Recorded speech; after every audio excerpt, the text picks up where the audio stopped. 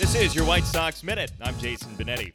Well, it's a day off for the White Sox before another lengthy road trip. The Sox will be in Detroit for 3, then an off day, then 3 at Tampa, 3 at Cleveland. Right now, the Sox are in a tie for the second fewest home games played in Major League Baseball at 23. When the Sox get back from this trip, if all the games get played, they'll have played 38 road games, which means a lot of baseball at Guaranteed Rate Field later this summer. The Sox, by the way, just finished a 4-3 homestand. In the minors yesterday, Michael Kopech, the hard-throwing righty the Sox got from Boston, tied his season high with 10 strikeouts in 5 2/3 for Double-A Birmingham.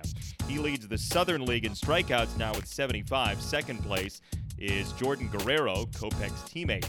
Join the White Sox Blacklist for the latest breaking news, featured videos, and more to stay up to date on the team while they're on the road again. Visit whitesox.com/blacklist to register today. This has been your White Sox Minute.